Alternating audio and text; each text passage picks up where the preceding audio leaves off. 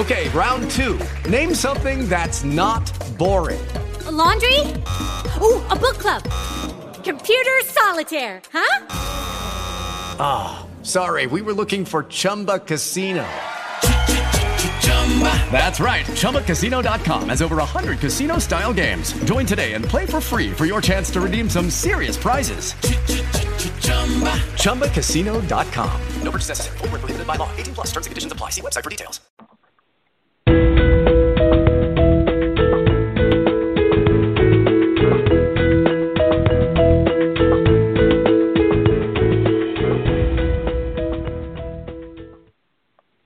Welcome to today's episode of Myeloma Crowd Radio, a show that connects patients with myeloma researchers. I'm your host, Jenny Ahlstrom, and we'd like to thank our episode sponsor, Karyopharm Therapeutics, for their support of Myeloma Crowd Radio and this episode. Now, I would say one of the most common set of questions we get from myeloma patients that we support as we've administered our different Myeloma Crowd programs include the use of alternative and complementary therapies. Every patient wants to know what they can do in addition to their myeloma care to help them get better outcomes and how to improve their quality of life. So we all want to know that as patients. I remember some of the first discussions I ever had with my doctor were, what should I be eating?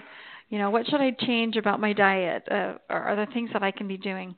Now, today we have with us two myeloma experts who are performing research on such topics. And we are very excited to host Dr. Krisstina Gowin and Dr. Onyemaechi Okolo from the University of Arizona. Welcome, doctors. Thank you. Oh, thank you so much. We're so excited to be here. Thank you so much to the Myeloma Crowd Radio and all you do. We really appreciate it. And we are really, I know patients are very excited to hear what you have to say today. But before we get started and jump into questions, let me introduce you both. Dr. Krisstina Gowin is Assistant Professor of Medicine and Practicing Myeloma Specialist at the University of Arizona Cancer Center and performed her fellowship at the Mayo Clinic in Scottsdale, Arizona. And Dr. Gowin is doing extensive research on the use of alternative and complementary therapies in multiple myeloma. Dr. Okolo is performing her Hematology and Oncology Fellowship at the University of Arizona Medical Center in Tucson under the direction of Dr. Gowin, and she has won the Arnold P. Gold Humanism Honor Society and White Coat Award nominee. She also belongs to ASCO and the African Organization for Research and Training in Cancer. Well, let's go ahead and jump into the questions, and I'll let you two decide who's going to answer the question, or maybe both. But maybe you want to start with a broad definition of what is considered an alternative therapy. I've heard this kind of formal definition of complementary and alternative medicine, I guess, or they call it CAM for short. But what actually is it? Yeah, thank you for that. So I would say that as a community now, we're really moving towards the term of integrative medicine. And what integrative medicine is, it's really the best that Western medicine has to offer. It's precision-based medicine, all of our wonderful therapies, NCCN guidelines. But then we're using kind of the ages of wisdom from other cultures, lifestyle medicine, botanicals, all together really to aim at improving outcomes, improving quality of life. And we now have a society, and that's called the Society of Integrative Oncology. And they actually came together in 2017 and came up with a robust definition of what integrative oncology is. And they did this via survey-based analysis and actually came together on kind of a really structured way to formulate this definition. So I'll read that to you. Integrative oncology is a patient-centered, evidence-informed field of cancer care that utilizes mind and body practices, natural products, and lifestyle modification from different traditions alongside, and this is the key, it's really alongside conventional cancer treatments, and that's where it differs from alternative medicine. Integrative oncology aims to optimize health, quality of life, and clinical outcomes across the cancer care continuum to empower people. And I think that's really the strength of integrative medicine is it really empowers people to prevent cancer and to become active participants before, during, and beyond their cancer treatment. And so that's kind of the accepted definition of what integrative oncology is at this time. Well, thank you for that definition, because I think sometimes patients hear all types of different terms and they're kind of not sure. And I know some patients have reached out and said, what can I use instead of conventional therapy? But, you know, and I love the fact that it's evidence-informed. What you said is so key. So you're bringing this all together, and I think that's really, truly amazing and should be done more in oncology. Agreed. Absolutely. Absolutely. So and how really do the two of you... outcomes are... No. Oh, go ahead. Go ahead. Oh, the best outcomes are really when you get both, the best of both worlds, right? And so it's whenever patients come to me, like the scenario you had said, and said, what can I do instead of? I really try to convince them that, oh, no, it's not instead of. It's in addition to. What can we do to make this more tolerable for you so you can get the best of both worlds? Well, also, I think your point about empowered patients is really key, because it's not fun to have to go through cancer treatment at any level, but there are things and ways that you can change that experience for yourself. And if you feel like there's certain things that you can do to improve your quality of life, to increase the speed at which you recover, or to strengthen your immune system, you know, in between treatments or even during treatments, these are really important things that a patient can feel like, okay, I have this thing I'm dealing with, but I still can, you know, live my life in a really great way and be in control of my life. I couldn't agree more. Yeah, I think you hit the nail on the head there, because unlike other sort of health problems where the patient kind of is in the driver's seat as far as, you know, I have diabetes, I'm going to choose to lower my ANC by working on my diet and taking my insulin and things like that. When you enter the realm of cancer, it's mostly the oncologist that's in the driver's seat. And so many patients no longer feel empowered and end up kind of seeking other methods to empower themselves. And I think integrative medicine and integrative oncology really does emphasize the partnership between the oncologist and the patient. Yeah, I think that's a really critical, it is about key shared decision making, and it is about working together as a team. And sometimes patients, it depends on the person's personality. You know, some people are more forceful and self-directed, and some people are more accommodating, I think. And it's just important to take charge of that, of what you can. And it makes you feel happier. I'm just curious about how you both became interested in this topic, because I think in many clinics there's not a lot of expertise on this topic. Mm-hmm. Yeah, so true. You know, it always resonated with me. You know, my whole philosophy of wellness, even as a med student and, you know, a resident and fellow, was you really have to look at the whole person. And so it's not just about, you know, taking that medicine. It's about taking care of the self and all the domains of the self. And so, but I immediately was drawn to osteopathic medicine, integrative medicine, and knew that was going to be a part of my practice moving forward. And then as I was a fellow, particularly in oncology, you could just see the patient's desire. Again, they wanted that piece to empower their own path. They wanted more data. And then there's this unmet need as well, as we have these wonderful cancer therapeutics, and they're phenomenally effective against cancer, but unfortunately the quality of life is still suffering. And so that's where the beauty, again, of integrative medicine lies, is that it can help to fulfill that unmet need. And so it's been a long journey for me, but I've always known that was going to be a piece of the puzzle. Mm-hmm. And Dr. Okolo, how about you? So I wasn't born in the U.S., and so cultural practices, especially the differences in medical care as far as different cultures, has always been interesting to me.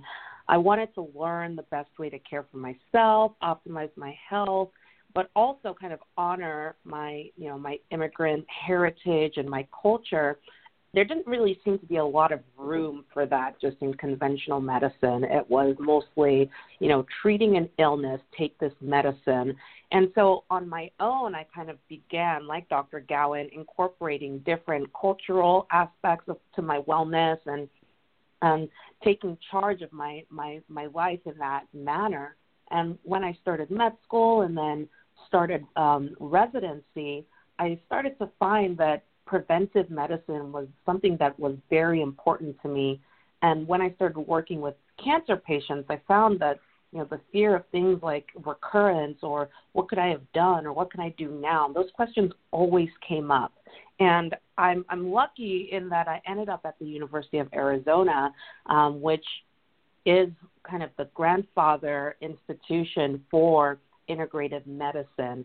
And so I was able to start an integrative medicine fellowship here. And if you want to call it kismet, is, where I met Dr. Gowin and she became my mentor. And so for me, it almost seemed like this has always been the path for me. There was kind of no resistance in moving towards this direction. So I've been really lucky in that. Well, we're so happy both of you are studying this because I think we do need more data, I think, around so you can make these evidence-informed decisions of what works and what doesn't. And I don't know, I just think, and we'll talk about that a little bit later in the show, how you're trying to do that.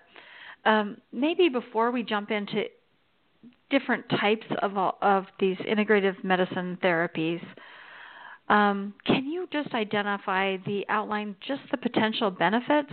I mean, you're talking about people as being a whole person, and I love that you're thinking about it like that. How does that affect you in what types of ways using integrative medicine? And can it actually have an impact on, your immune system or things that are more measurable, I guess? There are things that are not measurable, or I guess they could be in different ways, but maybe you want to just give us an idea of overarching potential benefits of using integrative medicine that you've seen in your patients. Yeah, you bet. And so I would say, Jenny, that the first thing is it's such a personalized approach to each patient. And so the integrative oncology visit that I do, it's separate from my medical myeloma visits. And it's a full hour to 90 minutes that I spend with each patient. And during that time, I take an extensive history about, their lifestyle factors, their stress factors, social factors, spiritual factors, joy factors, and what is it that they really want to accomplish together as a team. And I think that so much drives, our goal making together and what our intervention is together. Every patient during that office visit, we kind of go through what I call the 4 pillars of wellness, which is body, mind, spirit, and joy. And so within the body category, we talk about, the foundation really is Western medicine, the best that we have of our targeted therapies. Getting your, what is your FISH panel? What are your cytogenetics? How are we using that to tailor your therapies? The best of that kind of medicine. And then just to step up, we talk about lifestyle medicine and what they're doing now and how we can complement that. How are they sleeping? We dive into botanicals, and some patients are taking, a laundry list of different supplements and botanicals, and honestly, a lot of times my practice is paring that down, and then others have no interest in botanicals. We talk about touch therapies and how that can really complement the care, and then we talk about mind, and that's really stress reduction. And what we know about stress is, there's a trigger in the mind, whether that's internal or external, and that triggers hormones to be produced and that from the brain that go to the adrenal cortex and produce this norepinephrine and cortisol, and then that actually impacts the tumor microenvironment. And so, we see that viruses are replicating faster, that cancer cells are replicating faster, that there's more blood vessel growth, the immune system is thwarted, that. There's less natural killer cell activity. There's less of them. They're less active. So that's all the tumor microenvironment that's impacted by stress. And so we spend time identifying stress and methods that already resonate with the patient on how to release that stress, because getting into a peaceful, relaxed space is really good medicine. And then we talk about spiritual care, and again, that's so unique to each patient, and just asking what is their practice, if they are not spiritual, are they connected to nature? Because we see that those that have a meaningful connection to something outside of themselves tend to have better outcomes, better quality of life. And then the final pillar is really joy. And joy sometimes is lost, particularly amidst COVID and quarantine, but also a cancer diagnosis. And so trying to find, that spark of joy and an intention for joy every day is really powerful medicine. And so every patient, kind of a long answer to your question there, but every patient will gravitate a little bit more or less to each one of those pillars. And so the intervention and the outcome and what we measure sometimes is strength, right? You can actually measure that with some of our frailty myeloma index scores, which I have seen go down because higher is worse, go down with integrative interventions, particularly physical activity interventions, anti-inflammatory diet. I've actually had a patient who had induction therapy transplant, was on maintenance therapy. He didn't tolerate his Revlimid very well, and actually was off therapy for a while when I met him. And he had biochemical relapse, and he was very stressed about the whole thing. And I said, well, look, there's no clinical relapse here, and it's a small biochemical relapse, and we just see your M spike again. What if we tried integrative intervention? And so for him, we did kind of that four-pronged approach again, and his M spike disappeared within 2 months of therapy. So that was that's an anecdotal intervention within my practice, and I have a few of those. But again, that's a measurable outcome. And, would that have happened anyways? We don't know. And which component, this is the complexity of integrative medicine, is which component really was the active intervention there? We don't know, but it was impactful. I've had patients with terrible neuropathy, limiting their therapy, and, did some integrative interventions, anti-inflammatory diet, omega-3s, turmeric, acupuncture, and then all of a sudden their neuropathy was much better and they were able to get back on therapy again. And so those are some kind of examples and kind of a broad structure of how I approach integrative medicine in my clinic. Dr. Okolo, did you have any kind of examples of how you're integrating it in your clinic? I think the first thing is always just letting patients know that it is a subject that is on the table, that it's an open subject, and they shouldn't feel restricted as far as having that discussion with you in the first place.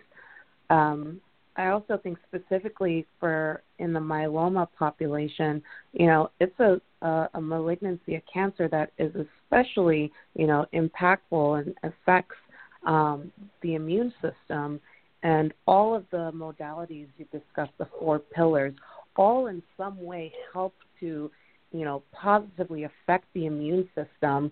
And I think, that's a big buzzword nowadays, especially with, the pandemic going on, is, how can we optimize my health in the midst of this disease and increase and improve my immune system? And I think everything you said is, very, very relevant and help, integrate all of these things together. Yeah, COVID hasn't helped, right? I mean, it's hard enough dealing with multiple myeloma, and then you have COVID on top of it. And I wish this were everywhere, because I've been seen by really top experts at several facilities, and this idea has never been offered. I would love it. I think it'd be fantastic. So I wish this were everywhere at every facility. And I think patients at the end might be asking you if you do telemedicine visits, the two of you. But we do. To do that. I think that'd be really awesome. But anyway, it's a great. I love the 4 pillars and how you're thinking about it, and how you're thinking about like what's lacking or what you can add to each one, and do that personally. And I love that it's a separate appointment that you have when you're not just talking about, what myeloma treatment are you on and what's your M protein level or your kappa chains or whatever, your light chain numbers. Exactly. Which is also important, equally as important, right? So. Yeah, and I find that having great. that separate space, really it opens the discussion up into a whole new way. And so patients just, soften and open when it's really under the umbrella of integrative medicine. So I do think that separate appointment is very useful. Yeah. Oh, I think it'd be fantastic for everybody. Well, let's jump in and talk about different types of integrative medicine. And they seem to fall in certain categories. And maybe you can just share what types of resources are available, how they're used, especially with myeloma patients, where you're seeing things be the most beneficial or not, and go through some of these things. And then I would just have everyone listening be thinking of questions you might want to ask. At the end of the show, we'll have some Q&A time, and when you have that time, you can press the 1 on your keypad, and then I'll know you have a question for the doctors. So let's talk about, I guess, first fitness types of approaches, yoga or just general exercise or things like Tai Chi or things that are, I guess, physical in nature. What are the resources that you have used or find most effective? So first of all, I want to say, maintaining physical fitness is not only feasible in patients with cancer, including those actively receiving chemotherapy. It's actually been shown to be beneficial and improve clinical outcomes.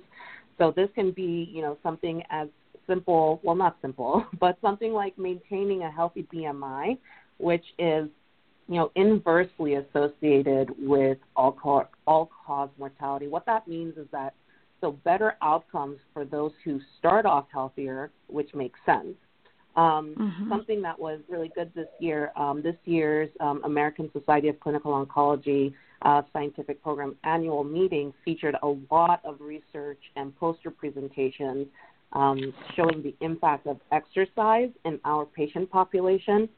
And over the years, I've noticed that these kind of research are becoming, more and more prevalent because we are recognizing how important it is.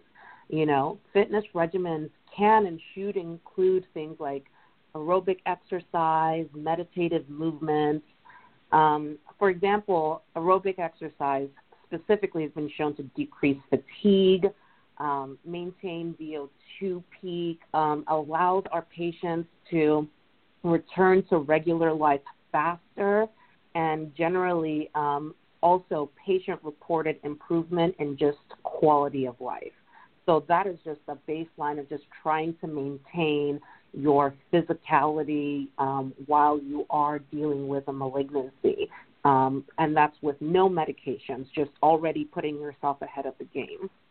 Things like yoga, use breath control, meditation, specific physical postures. These yoga has been shown to lower anxiety levels and stress, helps improve sleep, reduce fatigue. And if you can imagine, when you're dealing with myeloma, if you're having increased anxiety and you're not sleeping and you're fatigued, you're not going to feel good even when you are getting your treatment. So the improvement in quality of life cannot be overstated. Other things like Tai Chi and Qigong, which are related mind and body practices similar to yoga, are particularly great in things like improving balance and stability. And some research has actually shown that Tai Chi can increase T-cell activity. So our T-cells are the cells that kind of help with our immunity and by possibly decreasing inflammatory responses. So there's just so much when it comes to the physicality, the physical movement that you can do when dealing with malignancy and myeloma.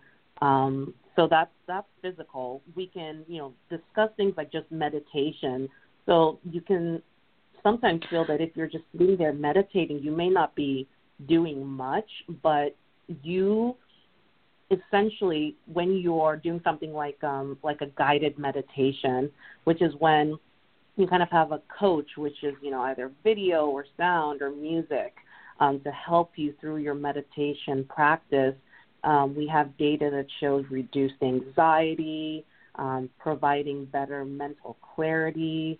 It's also been shown to moderate pain symptoms, reduce frequency of negative thinking, and decrease insomnia, and increase general feelings of well-being, which is everything we want when, we're taking care of our patients. We want, the best possible scenario while, dealing with cancer. So guided meditation and mindful breathing. One such method I practice is called the 4-7-8 breathing technique. And Dr. Gowin and I have done this in clinic, to recenter, several times during the day. It's a breathing technique when you, exhale completely through your mouth, inhale through the nose for a count of 4, hold that breath for a count of 7, exhale through the mouth for a count of 8, And I do this, 3 to 5 times in one sitting, and it just refocuses instantly, reduces stress, and is something that, anyone can do at any point that also has been shown to have just such great benefit.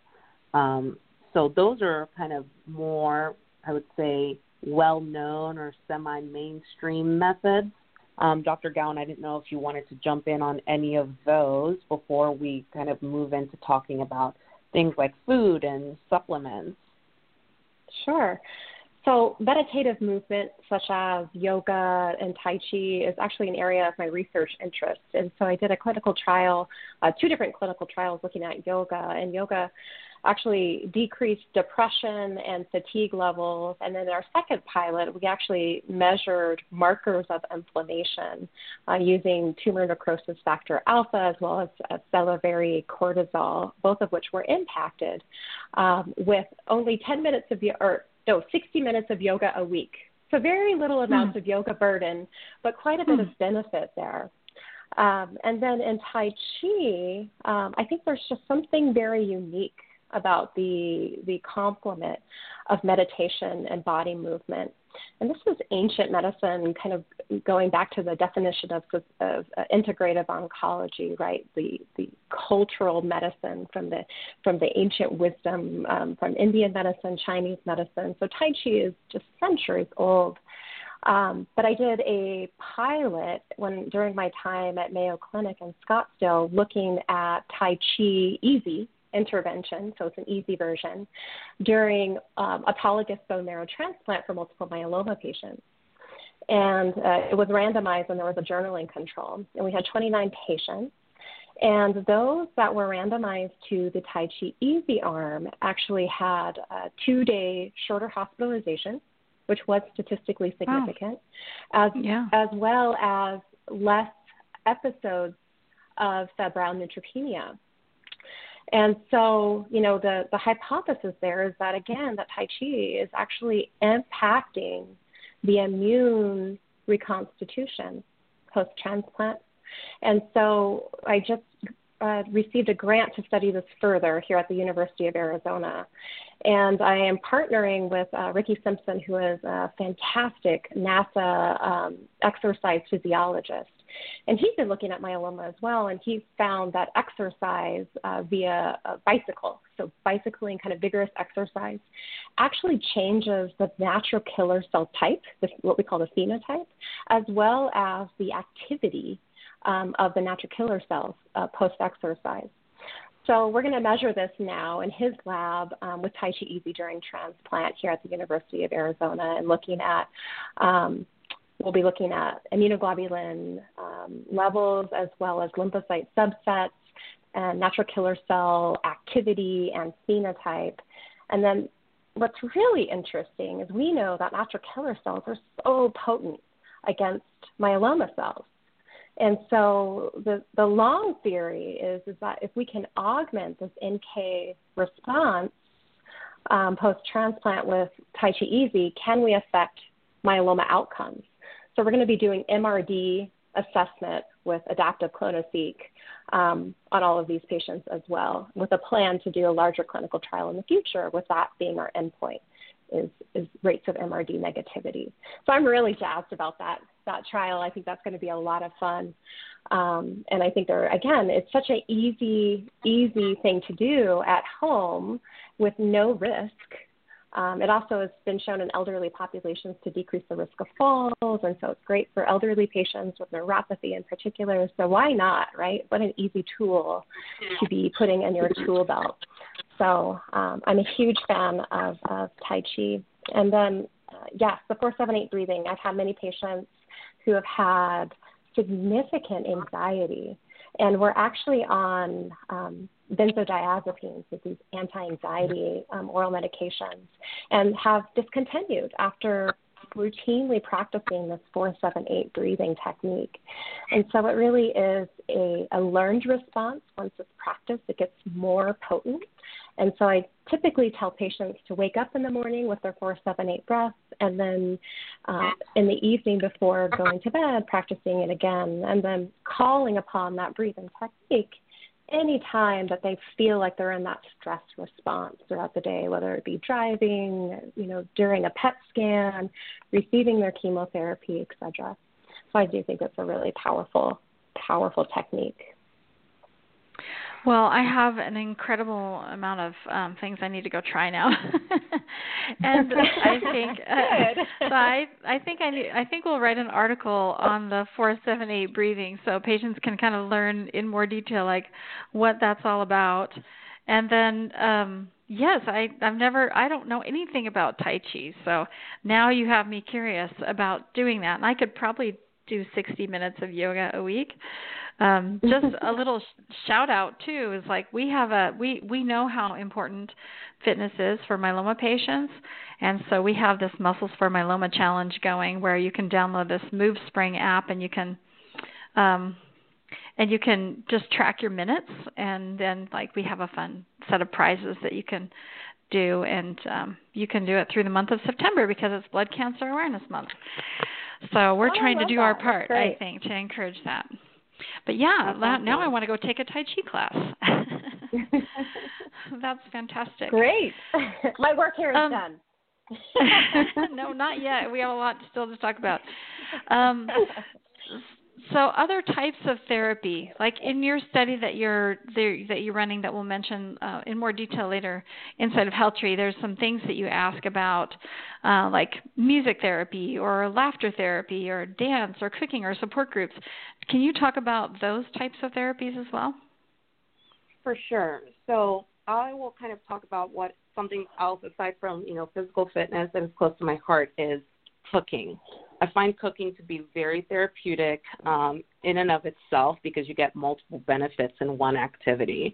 Cooking allows you not only to be mindful and present about the ingredients that you're using and the choices you're making about what you put into your body, but it can also be, great aromatherapeutic activity. It can be a social activity, in days before, bringing friends and family together so that, you're feeding your body, but you're feeding your soul. And diet and nutrition are probably the backbone of integrative medicine. As Dr. Gowin, will agree, I'm sure, one motto that I always tell patients was actually coined by Hippocrates, the father of modern medicine, where it says, "Let food be thy medicine and medicine thy food." So your body is the vehicle that moves you through this life, and you want to be able to withstand the effects of life. And that starts from making sure you have a firm foundation, and that starts with healthy foods. So I generally advise patients to maintain a colorful plate. By that I mean eating foods that aren't beige. There's nothing right. Just beige food. You want vegetables and fruits to be the base of your mealtime.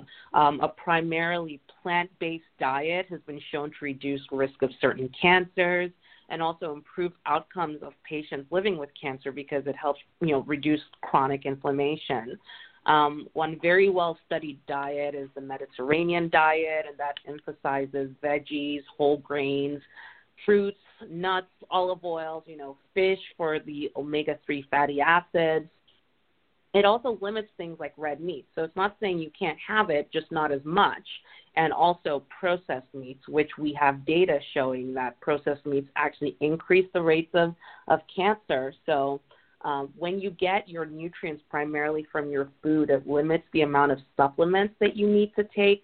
You get your phytonutrients, your ligands, which are from seeds and whole grains, indoles from things like kale and Brussels sprouts, and carotenoids from tomatoes and carrots, and your flavonoids from apples and onions and things like that. So when you have a healthy diet, you're already giving your body all of the supplements that you need, And so that's why Dr. Gowin mentioned, sometimes in her integrative medicine practice, she sees patients that just have a plethora of supplements on their med list, and she actually is able to optimize them and reduce the number of supplements they're taking just by, helping them get to a better diet and nutrition status.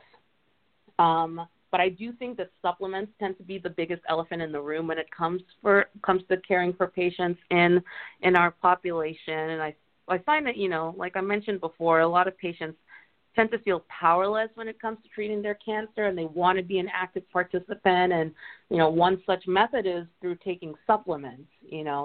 It's important to know that not all supplements are created equally. It's important to look at the labels, ensure you're getting something of quality. Some specific quality control groups are the USP or the NSF, consumer labs. So I always encourage patients, who are taking supplements, make sure you are taking supplements of quality. And you also need to be honest with your oncologist when using supplements. Some supplements can have negative interactions with your treatment, especially, with the combination of chemotherapies. We know that certain antioxidants like vitamin C and E work against chemotherapy. So we usually would recommend patients do not take things like that while on active chemotherapy, whereas they can be useful outside of that time frame. So these are just, some examples of how you can, optimize your diet and take some supplements. And I think the practice of integrative oncology gives us the knowledge to be able to have these conversations comfortably with our patients. Yeah, that's a really important point, that you need to tell your doctor what you're doing in terms of supplements or vitamins or things like that. At my facility, they told me kind of a horror story when I first started getting treatment 10 years ago about a patient who had another type of cancer, but they were giving very heavy chemotherapy, and it just wasn't touching it. Like, their hair wasn't falling out. They weren't, and they were just saying, like, this should be really affecting you, and it's not at all. So what are you doing? And the patient finally fessed up that they were taking like a ton of noni juice, or like something that was actually preventing the chemotherapy from working at all. So that you need to tell your doctor what you're trying in addition to what they're doing so they can let you know. So that's really interesting about the vitamin C and vitamin E as well. Exactly. And Dr. Gowin, did you have anything you wanted to share about the other types of therapy, like support groups or the music or laughter therapy and things like that, before we review your opinions about vitamins and supplements? Well, sure. I think, this is where it's so important, again, to really know your patient, know what therapies really resonate with them, right? And so, if they are a music teacher or play the piano, then clearly that's a therapeutic modality for them, and it brings joy. And I think that the concept of joy is, again, it overlaps with some of these modalities, but anything that makes you feel alive and it makes you smile and you really feel like you can drop all of your thoughts from the future and past and be in that present moment is therapeutic for you. And so that's where, is it music? Is it dance? Even for laughter, what makes it for you? And so that's what I ask patients. And sometimes it's hard and they have to go deep as far as, decades back sometimes to really find those slivers of pieces of what used to be their identity that maybe they had slowly lost throughout the years, but just trying to rediscover those and nurture them, I think, is medicine, and that includes all of those modalities and more, right? Laughter is a really fun one. We actually did a laughter intervention during a Leukemia Lymphoma Society event that we sponsored here at U of A last year. And this woman came in and she made us literally laugh out loud in response to various things for 30 seconds up to a minute. And it changed the whole vibration of the room. These patients just loved it. And so I do think that there's something to laughter therapy and laughter therapists, and that is a thing. So that was a lot of fun. And all of us will benefit from laughter, right? And so even if it's a funny movie. Acupuncture. I wanted to hit on acupuncture because I really find this beneficial. And the data is definitely maturing, and in particular for multiple myeloma, there's not that much out there, but there is quite a bit out there in some other disease types, particularly breast cancer. There's actually a randomized controlled trial of patients who have breast cancer and they're receiving a hormone inhibitor plus acupuncture versus the hormone inhibitor alone. And patients had significantly improved quality of life and tolerance to their medication with concurrent therapy. And so I usually recommend at least a trial of acupuncture. I think it helps with fatigue, sleep, neuropathy, depressive symptoms, etc., smoking cessation. But there are responders and non-responders. And so I usually recommend patients, if they're game and they're interested to do this, is to find a local practitioner which they trust, usually within the cancer center if possible, because there are some parameters that need to be looked out for, such as, what is the absolute neutrophil count? Is the immune system robust enough? What are the platelets? Those kind of things. They need to be trained to look at those things. But I do think it's helpful, and a good trial, in my opinion, is weekly for a period of 4 weeks to see if there's benefit. And then I also say that there is differences amongst practitioners. There's all different types of styles. So sometimes it takes a couple different practitioners to really get your optimal response with acupuncture.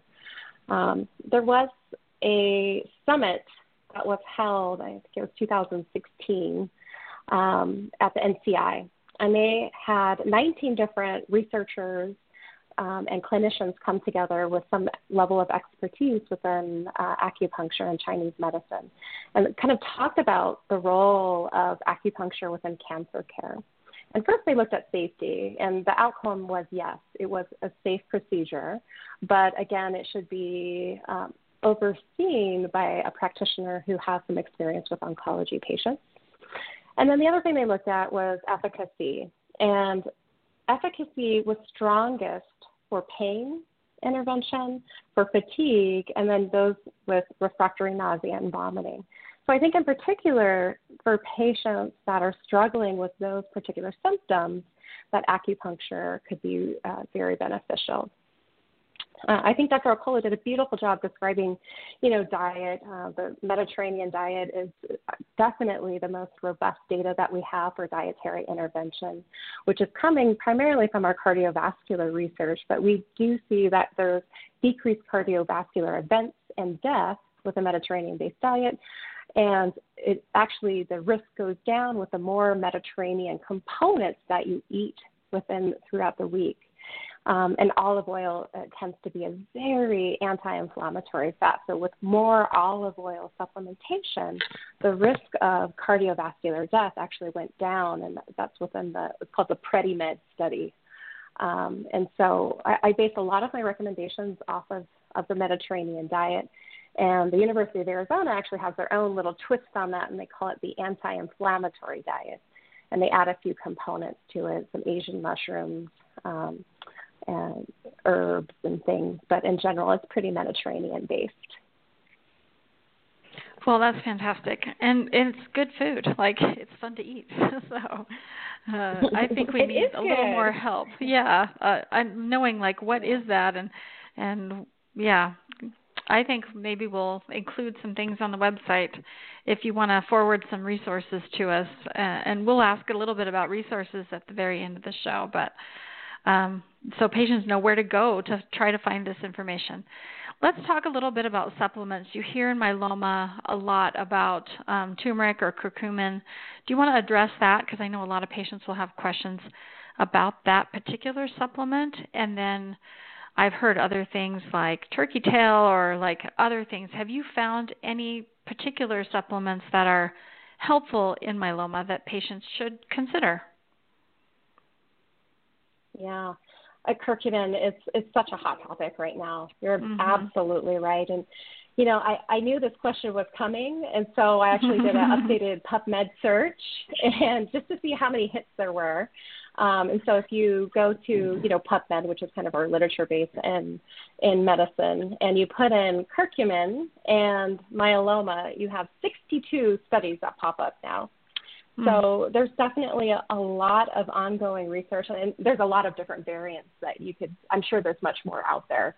But curcumin is basically the active ingredient from an ancient Indian spice, turmeric. It's that bright orange color that you get from like curries and things, yellow curries. And it really displays this kind of wide range of biological activities. It's an antioxidant, it's an anti-inflammatory, it's been shown to be cytotoxic or kill cells in numerous cancer cell types. Within myeloma, there's suggestion that it's changing the expression of cereblon, which the gene which actually is modulated by drugs like lenalidomide, pomalidomide. There's many mouse models and cell line data looking at cytotoxic impacts of curcumin. There's been, again, looking within cell lines and mouse models, but some synergy that can occur between carfilzomib and curcumin, which is really interesting. And then it downregulates one of these really active pathways that we know is upregulated in myeloma signaling, the NF-kappa B pathway. And this started a long time ago. In fact, one of my predecessors here at the U of A, Agrawal, published this in Blood, which is one of our kind of prominent journals in hematology back in 2003. So this has been going on for 17 years plus. And I'll say that's kind of frustrating in a way because what we're limited to is still a lot of cell line data and mouse model data. But what we know is that does not always equal what happens in the body, right? And so in the human body. There's been lots of research, though, in different cancer types, prostate, breast, colon, et cetera, showing a very tolerable therapeutic window. So doses up to 10 grams per day did not have significant toxicity, maybe some diarrhea. And I would say most of the clinical trials are anywhere from 2 to 4 grams, so much less than that. I do think it's a potent anti-inflammatory. And there's case reports in myeloma using it as a steroid-sparing agent, which is such a hot topic in myeloma because, you know, every regimen is fraught with this dexamethasone, right? And then dexamethasone is not an inert drug. And as we know, patients are very symptomatic sometimes from their steroid exposure. So if this could be a steroid-sparing agent where we could start limiting the amount of dex, particularly on those that are, you know, on more aggressive kind of maintenance regimens that maybe include a steroid, that is definitely appealing. And so I think it's really an interesting compound, and I will say that we need more human data. We need randomized controlled trial data, but I do feel that it is safe. And that I've done my due diligence looking at, it's called the Natural Medicines Database. And so you can put the supplement in and you can put the chemotherapy in, and it does not cross-react with many of the multiple myeloma drugs. And so I do say that a lot of my patients are interested in this and are utilizing this agent. Okay, great. Thank you so much. For some reason, my phone dropped off. I don't know why. So I know you were saying great things, and now I don't know what you were saying for the last minute or so. So I apologize. Well, that's too bad because there's a quiz. I'll try to catch up. And now I'm going to have to read the transcript for that part. So no worries. I'm glad you kept talking. So anyway, yeah, you were, I'm sure, talking about the supplement topic. Yeah. So kind of rounded out curcumin. The only other thing I did want to say is that they were looking at, there was one study I stumbled upon that was in 2009, so a little while ago, but they looked at MGUS and curcumin as an intervention for those with MGUS, and could you, impact their paraprotein levels with just curcumin, and it was 4 grams per day oral. And those that had the higher paraprotein, so M spikes greater than 2, had a 50% reduction in their M protein. This is a small study, again, 26 patients. So, it's not power to really kind of show causality like that, but it's definitely provocative. And so I found that really interesting. Right. I also saw something that said that curcumin, when we used with Kyprolis or something, was exactly could be effective, right? Yeah, exactly right. But I think the downside of that, again, is it's within cell lines in animal models. And so the impact in humans is unknown. And so I think what it does is it gives us, as researchers, food for thought that, yes, oh, wow, this could be a potent synergistic agent, and this should be studied in trials. But that does not mean that everyone on Kyprolis, gets turmeric in my clinic, right? Because I'm a little hesitant for that. But yeah, we need more research, more funding for this kind of research. Right. And when you were talking about how sometimes you take patients off certain supplements, when do you typically, in what scenarios do you do that? Yeah, so it's the patient phenotype that comes in, and they literally have 40 supplements that they're on. And then there's a lot that tend to be combination products, that there's a lot of overlap. And so, for example, one in particular is like vitamin A, right? And so, I had one patient who had, a little bit of cataracts or something. And so he thought he needed just uber doses of all these different, combination products. And so his vitamin A dose was off the charts. And so things like that. Green tea tends to be kind of weaved in too in a lot of the combination things. And there's a lot of conflicting data in green tea and myeloma and bortezomib in particular, and interfering with efficacy. So that tends to be one I pare back. But just in general, I think that my philosophy, going back to what Dr. Okolo was saying, is that food is medicine, and that there's some beauty to plant medicine and nutritional science that, a supplement is an isolate of one compound, but the plant itself is much smarter than we are at this point in science. And there's all these different components that work together synergistically. And so by eating the food, you're getting much more than what a supplement could provide you. Yeah, I like what you said, Dr. Polo, about food as medicine and not overdoing the supplements and just getting this really healthy diet. So I love that. Do you both want to share? People, no, go ahead. Sorry. No, I was going to say, I've met a lot of people who take supplements that they just, they see, something about it and they just buy it and take it. I think you have to know why you're taking something. Don't just go out and buy a supplement. And that's part of the education that we also provide, is, okay, so you're taking supplement X. Why are you taking that? What made you decide to take it? What are you hoping to get from it? And just simple questions like that can so elucidate a situation for you as far as, what is this particular person concerned about and how can I help them? Yeah, absolutely. Do you both want to share the study that you're currently running? And we decided to collaborate with you using this HealthTree platform. But I think patients would like to hear directly from you what you're trying to accomplish and what you hope to learn. Sure. So we are running research on the utilization of integrative therapies like we've discussed already in myeloma patients. It's an investigational study that's directed towards patients with known diagnosis of a plasma cell disorder. And our goal is to gather information about general practices and the uses of integrative medicine methods, including but not limited to things like mindfulness, meditation, exercise, use of herbs and supplements, diet, and quality of life.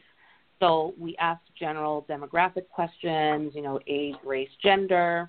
We also asked about the type of plasma cell disorder, so MGUS, myeloma, plasmacytomas, and the stage, as well as medications, conventional medical therapies for the cancer that you've tried in the past. One thing that is particularly important in the survey that I think we asked about is things like medical comorbidities, diabetes, heart disease, all these things that kind of increase a person's baseline inflammatory status, And then we dive into specifically integrative medicine questions like symptoms, supplements, acupuncture, homeopathy, your support systems, religion, things like that, prayer. And we're doing all of this because the use of complementary and alternative medicine practices are poorly described in our patient population. So we want to have this information available for analysis so we can look at correlations and hoping to find, if there's, in these correlations, are we finding decrease in symptom burdens? Are we finding interactions? What are our patients doing and how can we treat them better? So the information we gather from this survey will inform a lot of future research as well. Great. And you can find this study or participate in this study by going to HealthTree.org, and then you'll find it under the section that talks about accelerating research. And we've already had, I think in 48 hours, we had a lot of people sign up for the study and complete the study. So that was super exciting to hear about patient interest in doing that. It's really fantastic. I'm really excited to see what we find out. I know. It's so fun. And we're so happy to be able to help facilitate this. We have so many patients that are using the tool already, and this is a way that patients can contribute to your research and help you to come to better conclusions faster and even develop new hypotheses potentially. So that's why we're so excited to help you do that. I do want to open it up for some caller questions if people have questions. And then I want to end with just having you share different resources or places patients can go for this. So I'll just start. If you would like to ask Dr. Gowin or Dr. Okolo a question, please dial 347-637-2631 and press 1 on your keypad. And we'll start with caller at 618-2748. Go ahead with your question. Hi, my name is Tom, and I'm wondering if you might be able to address many multiple myeloma patients. Obviously, pain is a big component, and at this point, opioids are used and whatever. If you could address how you might be able to address the pain aspects of the bone pain caused by multiple myeloma. Yeah, great question, Tom.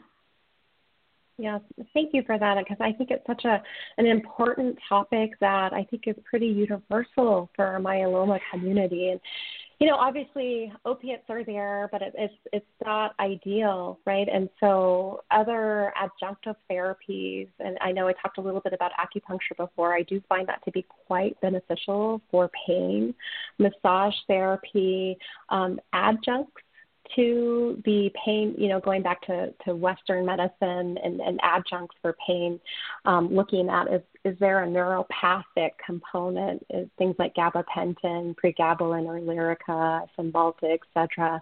Sometimes even the involvement of a pain management specialist can be helpful. Clearly, radiotherapy, if there's a focal area of bone pain, radiation can be obviously a very helpful kind of a focal fix to that area. Mind-body therapeutic approaches, mindfulness, that, changing the experience of feeling pain, not trying to cover the pain. So that actually can be quite helpful for patients, is just doing some mindfulness education on how to just experience pain a little bit differently.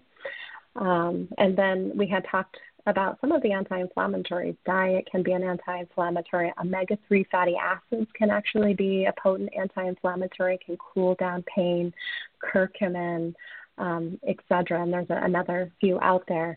So I think it's really this multidisciplinary approach to pain management, where it's using, again, that Western medical model and then trying to pile on all these complementary therapies to promote pain control.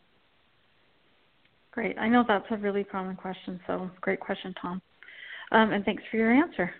Okay, our next caller at 895-5370. Go ahead with your question. Hi, Jenny. It's Steve in Florida. Thank you for having this show. I wish it could be 5 hours. Me too. Doctors, I've been involved in medical education administratively and osteopathic education for 30 years and allopathic education for the last 4 years.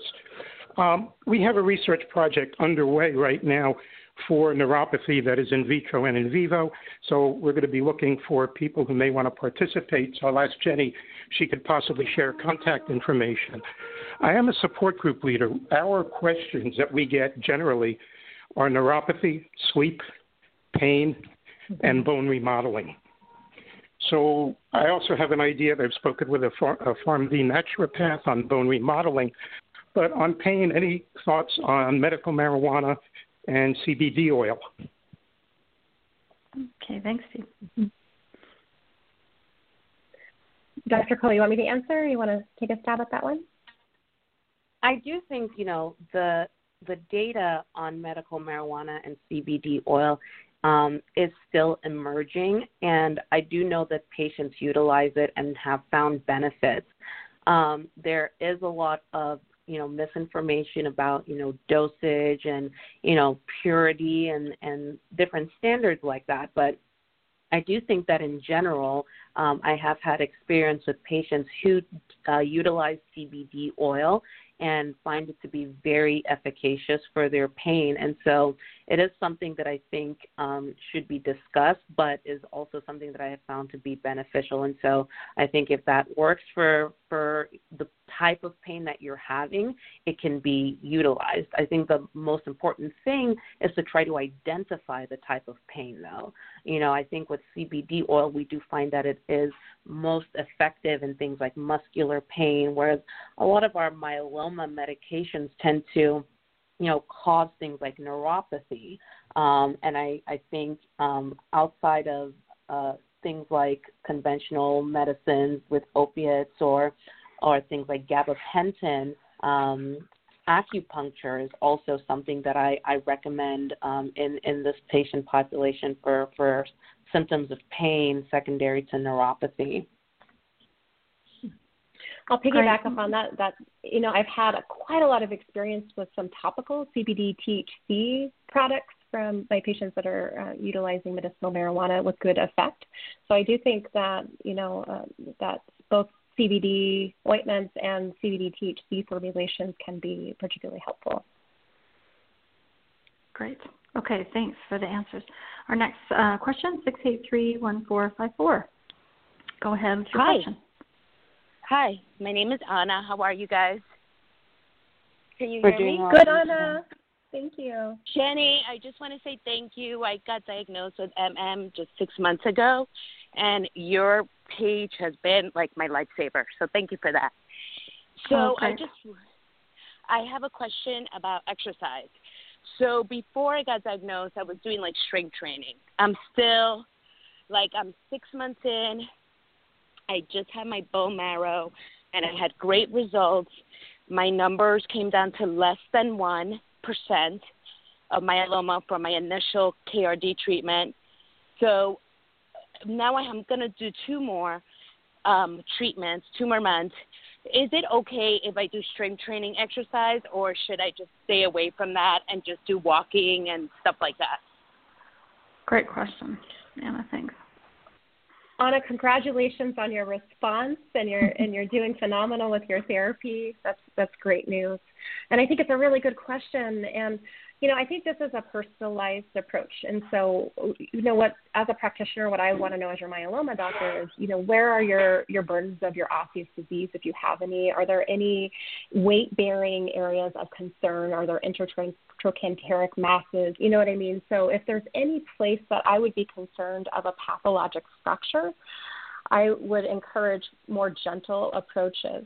If that is not you or anybody else in the audience that doesn't have a significant burden or a concern there, then I would fully encourage strength training. And actually they looked at both strength and aerobic, and that those that did both in lymphoma actually tolerated their chemotherapy at a higher dose, at a higher frequency.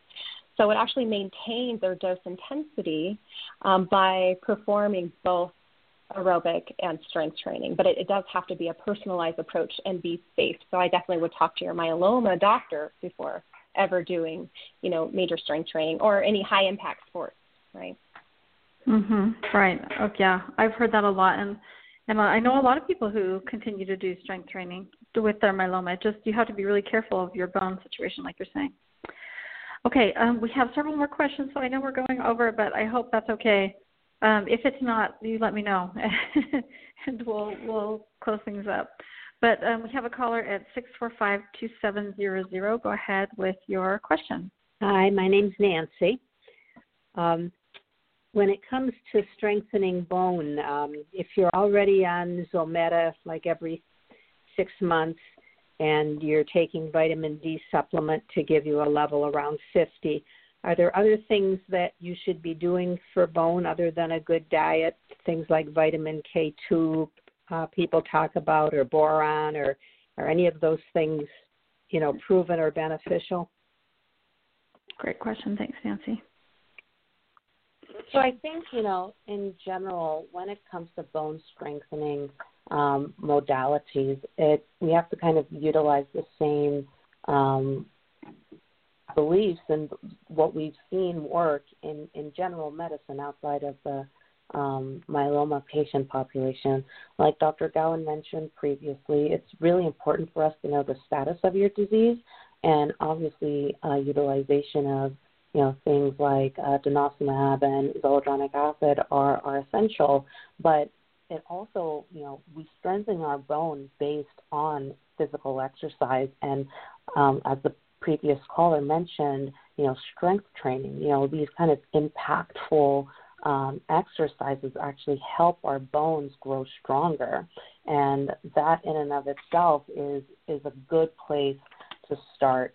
I don't know the data on things like boron. I don't know if Dr. Gowin, you want to discuss on that. But in general, I think if you are able to and cleared from for doing exercise by your myeloma doctor, I would focus on strengthening exercises to help, with bone strength in addition to the conventional things that you are already doing. Okay, great. Yeah, I agree. Exercise is totally key. In regards to the vitamin K, there's not a lot of downside with the exception of if you're on a therapeutic anticoagulant, right? Vitamin K, and particularly with Coumadin, can really interfere with your INR measurement. And so I know a lot of our patients out there are on some sort of anticoagulant, and a lot are still utilizing warfarin or Coumadin. And so that would be a concern against the vitamin K supplementation. But there is data for that improving bone health, boron, magnesium, all of these different things really kind of work together with vitamin D, calcium to build that cellular matrix within the bone. So it is all important. But also, you need to keep into account kidney disease with magnesium, boron. So I think it's best to work with an integrative provider to look at your integrative case. Naturopaths are licensed oncology certified naturopaths. They're called FABNOs. They're a great resource. Or finding an integrative oncologist to kind of help you navigate that. Great.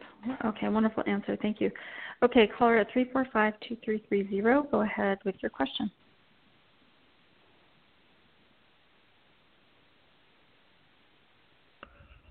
Okay, we'll skip that one. 454-7421. Go ahead with your question.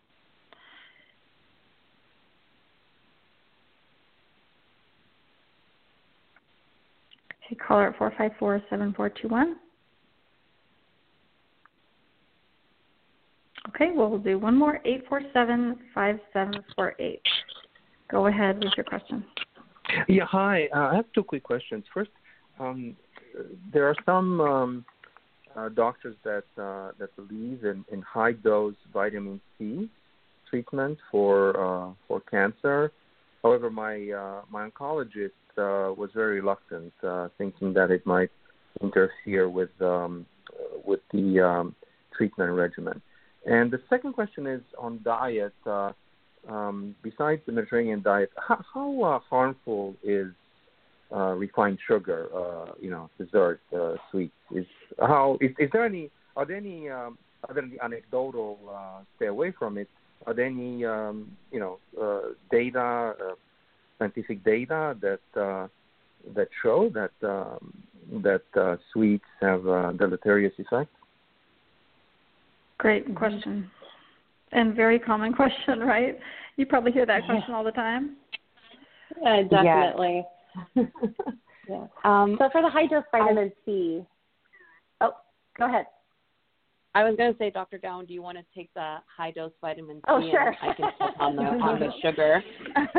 Yeah. So for high-dose vitamin C, so we have no data in myeloma.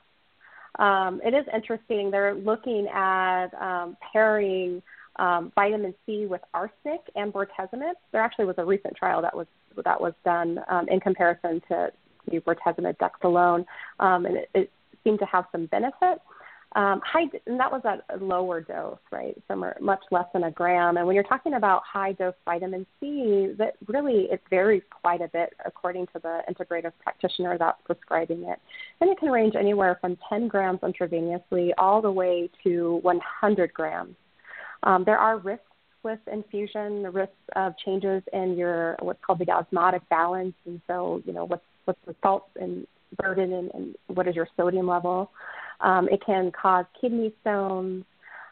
Rarely it can change and cause hemolysis. But in general, for other cancer types, I would say, not in myeloma, it has been shown to be generally safe at lower doses and impactful for quality of life. The impacts on outcomes is still not determined clearly. It is a pretty profound antioxidant at high dose levels, and theoretically it could go and repair some of the damage that's done from some of the chemotherapies. There is some data of interaction with bortezomib, and then theoretically with high-dose melphalan, that's an alkylating agent which really relies upon DNA damage, and so high-dose vitamin C around that probably isn't a good idea. So in general, I never make the recommendation for it because I don't know enough about it. Anecdotally, I have seen patients do it anyway, and there has not yet been poor outcomes. And they seem to be tolerating their therapy quite well. So long story short, we need more evidence, I think, to make that blanket recommendation. But if you do choose to do it, that I would do it spaced apart chemotherapy. So, on your off week, if possible, and at lower doses. Great. And on to the sugar topic. So I think sugar, gets a bad rap, especially in cancer. I don't think it's a simple question of just, if I avoid cancer, if I avoid sugar, am I going to, positively impact my outcome? I think, we have to understand, what is sugar? Sugar comes in a lot of different forms. The simplest of which is glucose, and all of our cells, including cancer cells, use glucose. That is our primary fuel source for our cells. And glucose comes from, things like fruits and vegetables and carbohydrates, especially the refined carbohydrates, things like breads and pastas. And that's basically all our food. And it's kind of impossible to just avoid sugar and think, that it will, avoiding it helps negate the growth of cancer cells.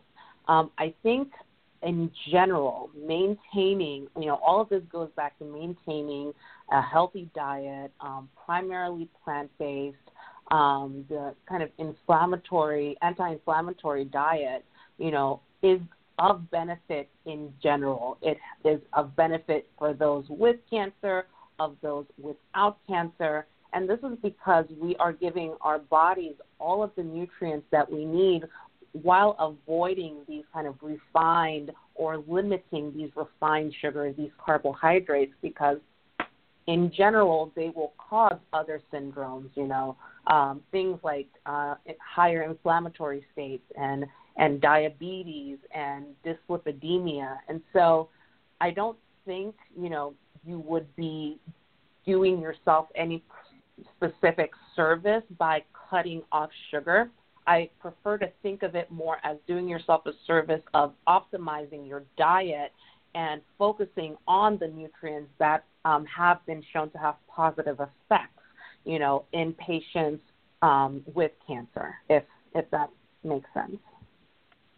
No, I think that's a great way of thinking about it, because you're thinking about what you need to eat and what you don't need to eat. Like, am I getting enough vegetables? Am I getting enough fruit? And then once you eat all that, then you're pretty full. So, Yeah, it's true. Yeah, and I like what you said. It does promote inflammation, though, so I think that needs to be kept in mind. And so what I do tell my patients is a 90-10 rule. So 90% of the time, eat what you know is good for you, and then 10% be human and indulge, and that's okay. I do think it should be discussed, this Warburg effect in cancer, that, our cancer cells do not have the ability to change the way they metabolize and get energy, and they're dependent only on glucose. And so that's where, if you've heard about, ketogenic diets and cancer, the idea is it's depending on this Warburg effect, where if you only have ketones floating in your bloodstream for food, cancer cells are starved. And there's nothing really out there for ketogenic diet and myeloma yet. I think that's coming. But there's ongoing, in almost every disease, ketogenic diet trials going on, because it's just such a provocative question. Mm-hmm. Yeah, I think that's been the challenge, right? Finding enough data that you can make, evidence-based just treatment decisions or recommendations even about what you should do. So that's why I think this study that you're running is a great start for that, and we'd be happy to help you in any way come to these answers, because patients really want to know, and this is something that patients can do. So Dr. Gowin and Dr. Okolo, we've kept you way over time, but I just so appreciate everything you've shared with us today. The work you're doing is really wonderful and super exciting for patients. So thank you so much for joining us. Really appreciate it. Thank you. Oh, thank you so much for having us and partnering on our study. We just appreciate everything you do for research and for patients. You provide a wonderful resource, so thank you. Well, thank you. And just thank you to all our listeners. Thank you for caring enough about your own care to know how you can optimize it. We really appreciate you listening to Myeloma Crowd Radio, and we encourage you to tune in next time to learn more about the latest in myeloma research and what it means for you.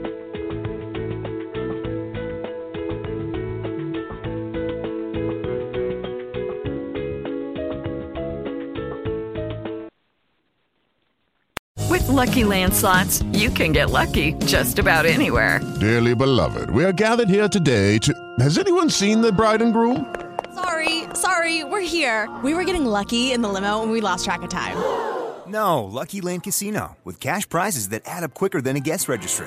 In that case, I pronounce you lucky. Play for free at LuckyLandSlots.com. Daily bonuses are waiting. No purchase necessary. Void where prohibited by law. 18+. Terms and conditions apply. See website for details.